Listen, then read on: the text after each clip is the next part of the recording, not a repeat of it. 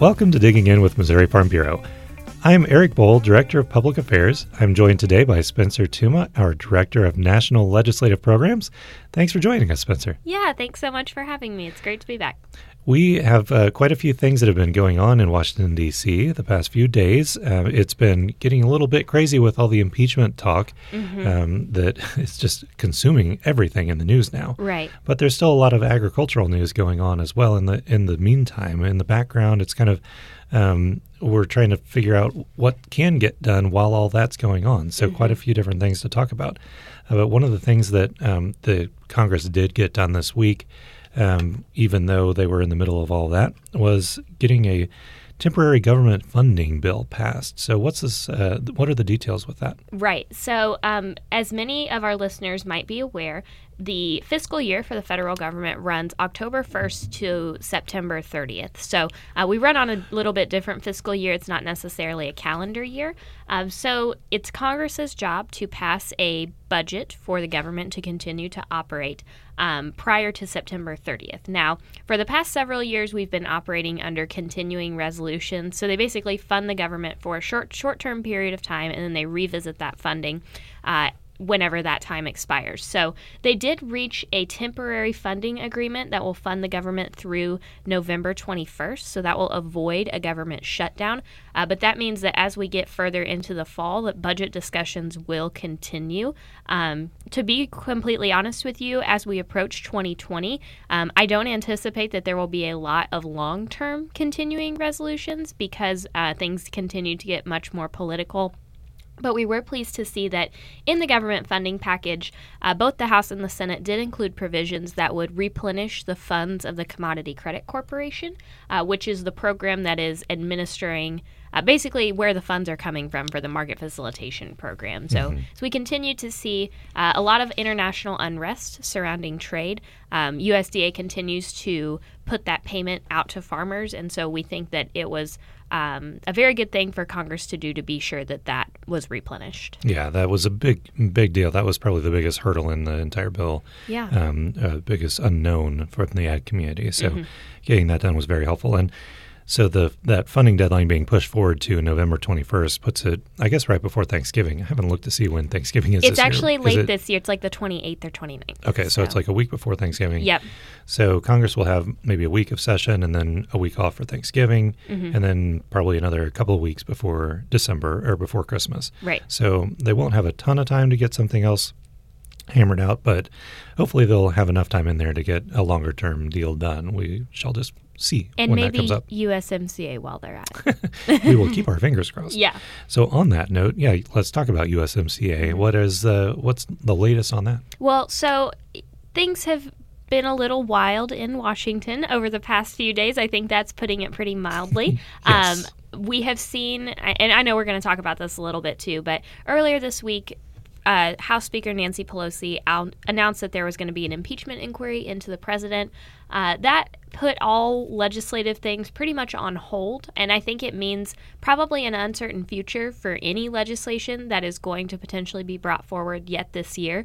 We continue to advocate that USMCA needs to be brought up for a vote, and we'd like to see it done by the end of the year. I don't know how all of the other political things going on at play impact that discussion. A lot of people have said legislating is dead, I think is one of the quotes I read in a Washington Post article that she sent me yesterday. But then I was reading this morning in AgriPulse that a lot of Democrats are saying we can do both. We can do the impeachment inquiry, but we can also get USMCA done. We're not going to let this distract us from doing something good for agriculture. So we shall see. And I think that there's truth to both of those, that I think that the Democrats in the House will be very focused. There will be a lot of people in the House, at least, who really want to make a showing of showing people that they can walk and chew gum at the same time, because they don't want to look like they're myopically focused on this one issue, right? Only impeachment, and that's all they care about. They want to be able to show we're still getting the work done. So I do think they will try to pick off a few issues that they can work on, and hopefully USMCA can be that, one of those things. I think the flip side to that, the downside is getting USMCA passed would, to many, many people, probably most people, look like a win for Donald Trump. And I think that they will be very, very hesitant to do anything before that impeachment inquiry gets wrapped up that looks like it's giving him a win. Right. So, you balance those things together, and I think it's unlikely that as long as this impeachment thing is going on, they're going to take up USMCA, but crazier things have happened within the past week. Yes. And so who knows what might happen in the next few months. I have to say, so here's your daily dose of amateur analytics with Spencer. Right. But if I were House Speaker Nancy Pelosi and looking forward to the 2020 election, I think I would prefer the strategy to get that win out of the way as quickly as possible from a political standpoint, because our country is operating right now really on news cycles, and it changes every 24 hours. So if you bring up USMCA for a vote, say, next week, which is not going to happen, that's not speculation, but that just puts that much more time between that win, quote unquote, for the president and the 2020 election, which the Democrats feel very confident that they're going to be competitive in. Yeah. So, I mean, there's so much for my political and there's insight. Some truth to that, and I can see, if she really wants to make a big showing of how magnanimous she is and how she's not being partisan, right? Maybe she will take this up because I think she generally more or less supports the idea of getting it done. And maybe it will be something that she can take off that shelf and say, hey, look, we are doing work. Take the deal off the shelf. Yeah. I like what you did there. Yes. So a similar issue there, though, on trade, we have had some developments in the past few days just announced with Japan. Very exciting news for agriculture. And that's a big one. That is a huge deal. So a little bit of historical context for those who might not be familiar with our history on the trade front with Japan. A couple of years ago, the U.S. and Japan were two of the primary negotiators in the Trans-Pacific Partnership, or TPP. When the Trump administration came into office, they said, we're not doing TPP. The U.S. is going to basically leave the agreement. And the rest of the countries, so it was Japan and I believe 12 other Pacific Rim countries, so Vietnam was one of them, a lot of countries in that region, not including China. And the overall goal was to create kind of a trade coalition, so you build stronger partnerships in that region and then maybe have the chance to address some of the ongoing concerns with China in that particular part of the world. So the U.S. left that agreement. The rest of the countries decided they were going to go ahead and do it.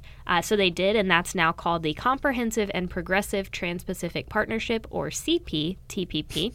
And Japan was a huge market, potential market for our agriculture products. Japan is one of the largest economies in the world, and they only continue to grow. And in particular, especially for our livestock producers such as beef and chicken and pork, as people have more disposable income, they tend to buy more meat protein, and the U.S. is really poised to provide a lot of that meat protein over in Japan. So in particular, this agreement that is supposedly tentatively scheduled to go into effect January 1st, barring any hang-ups, it will greatly reduce tariffs on U.S. agricultural products, including beef, and also eliminate some tariffs on some more specialty crops. So we're really excited to see that. Yeah, and I think Japan is already like top 5 economy that we trade with, right? Yeah. Like maybe number 4. We'd already trade with them quite a bit. This will just remove a lot of those barriers and hopefully increase that market access as well. Make it even better. Yeah, in particular, I think the U.S. beef, depending on the type and cut, some of it was facing up to like a 38% tariff.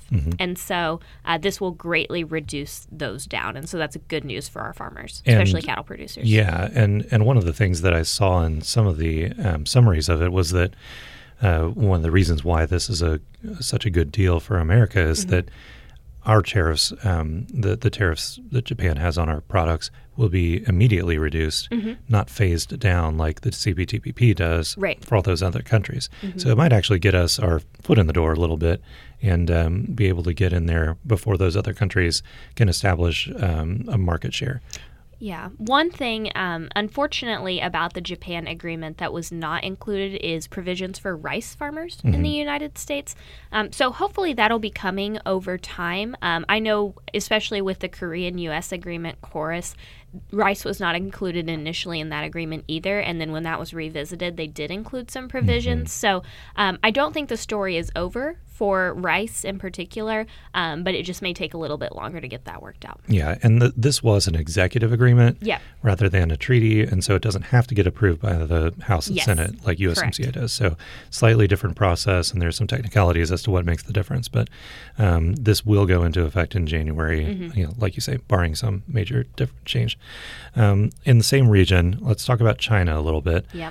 We do have some new developments on that, and they are getting back to the table. We're going to be sitting down with them again, right? Yeah, so next week, Chinese officials will come to Washington, D.C., so that the U.S. negotiating team can visit with them about a potential trade agreement with China. Ahead of that, we did see that China agreed to relax some of their tariffs, particularly on ag products, and they have started buying at least some U.S. soybeans over the past week or so. So that's encouraging news. I am kind of a wait-and-see girl when it comes to China, just because of all of the back and forth we've had over the past year and a half. But it is encouraging that they're coming back to the table, and hopefully we will have some good news coming out of Washington next week. Definitely so. And as we've talked several times already, the situation, though, with the impeachment is just going to hang over everything else, right? Yeah, and you know a lot more about the ins and outs of that than I do. So give us the 30-second background of how we got to where we are. Yeah, it's a very complicated situation, but bottom line is a few days ago there was a whistleblower complaint that was filed that was made public where somebody who had heard some details of a call that President Trump had with the president of Ukraine, and the person who heard about these details thought that the things President Trump said potentially endangered national security or were trying to personally benefit President Trump through using American influence. So Nancy Pelosi has said she's going to start an impeachment inquiry. The thing that's interesting about that is it doesn't really change anything. It's really continuing to do the same things that the congressional committees have been doing for the past 9 months. It's mostly just investigating, right? Yeah, I mean, they've been investigating other issues. There have been several things that members of the House have been wanting to impeach the president for. Now they feel like this is the thing that they can impeach him for. So now they're starting to look into this. But it doesn't fundamentally change anything. It's more just like they formally backed it as leadership. So I think that's the difference. Explain the difference between an impeachment inquiry and actual impeachment proceedings. Yeah, so impeachment inquiry really just means they're going to keep investigating what happened and try to find more facts. And the actual proceedings means that one of the members of the House of Representatives has to file articles of impeachment, and then they have to go through the whole process of voting on those and deciding whether or not to send that to the Senate. Impeachment, you'll hear this a million times in the next few months, I'm sure. Impeachment is not a statement that you are guilty. Impeachment is like an indictment. So it's basically the House indicts and then the Senate tries. So the House just has to say, we think this is something you ought to go on trial for. Yeah. And that's all they're really trying to do. And that takes a majority vote. The Senate, once it gets over there, they have a full-blown trial like they did for President Clinton. And then the senators, the 100 senators, are the people who vote as to whether or not to convict you and remove you from office. So it's really entirely on their shoulders. Right. And absent more evidence, that's just not happening. Yeah.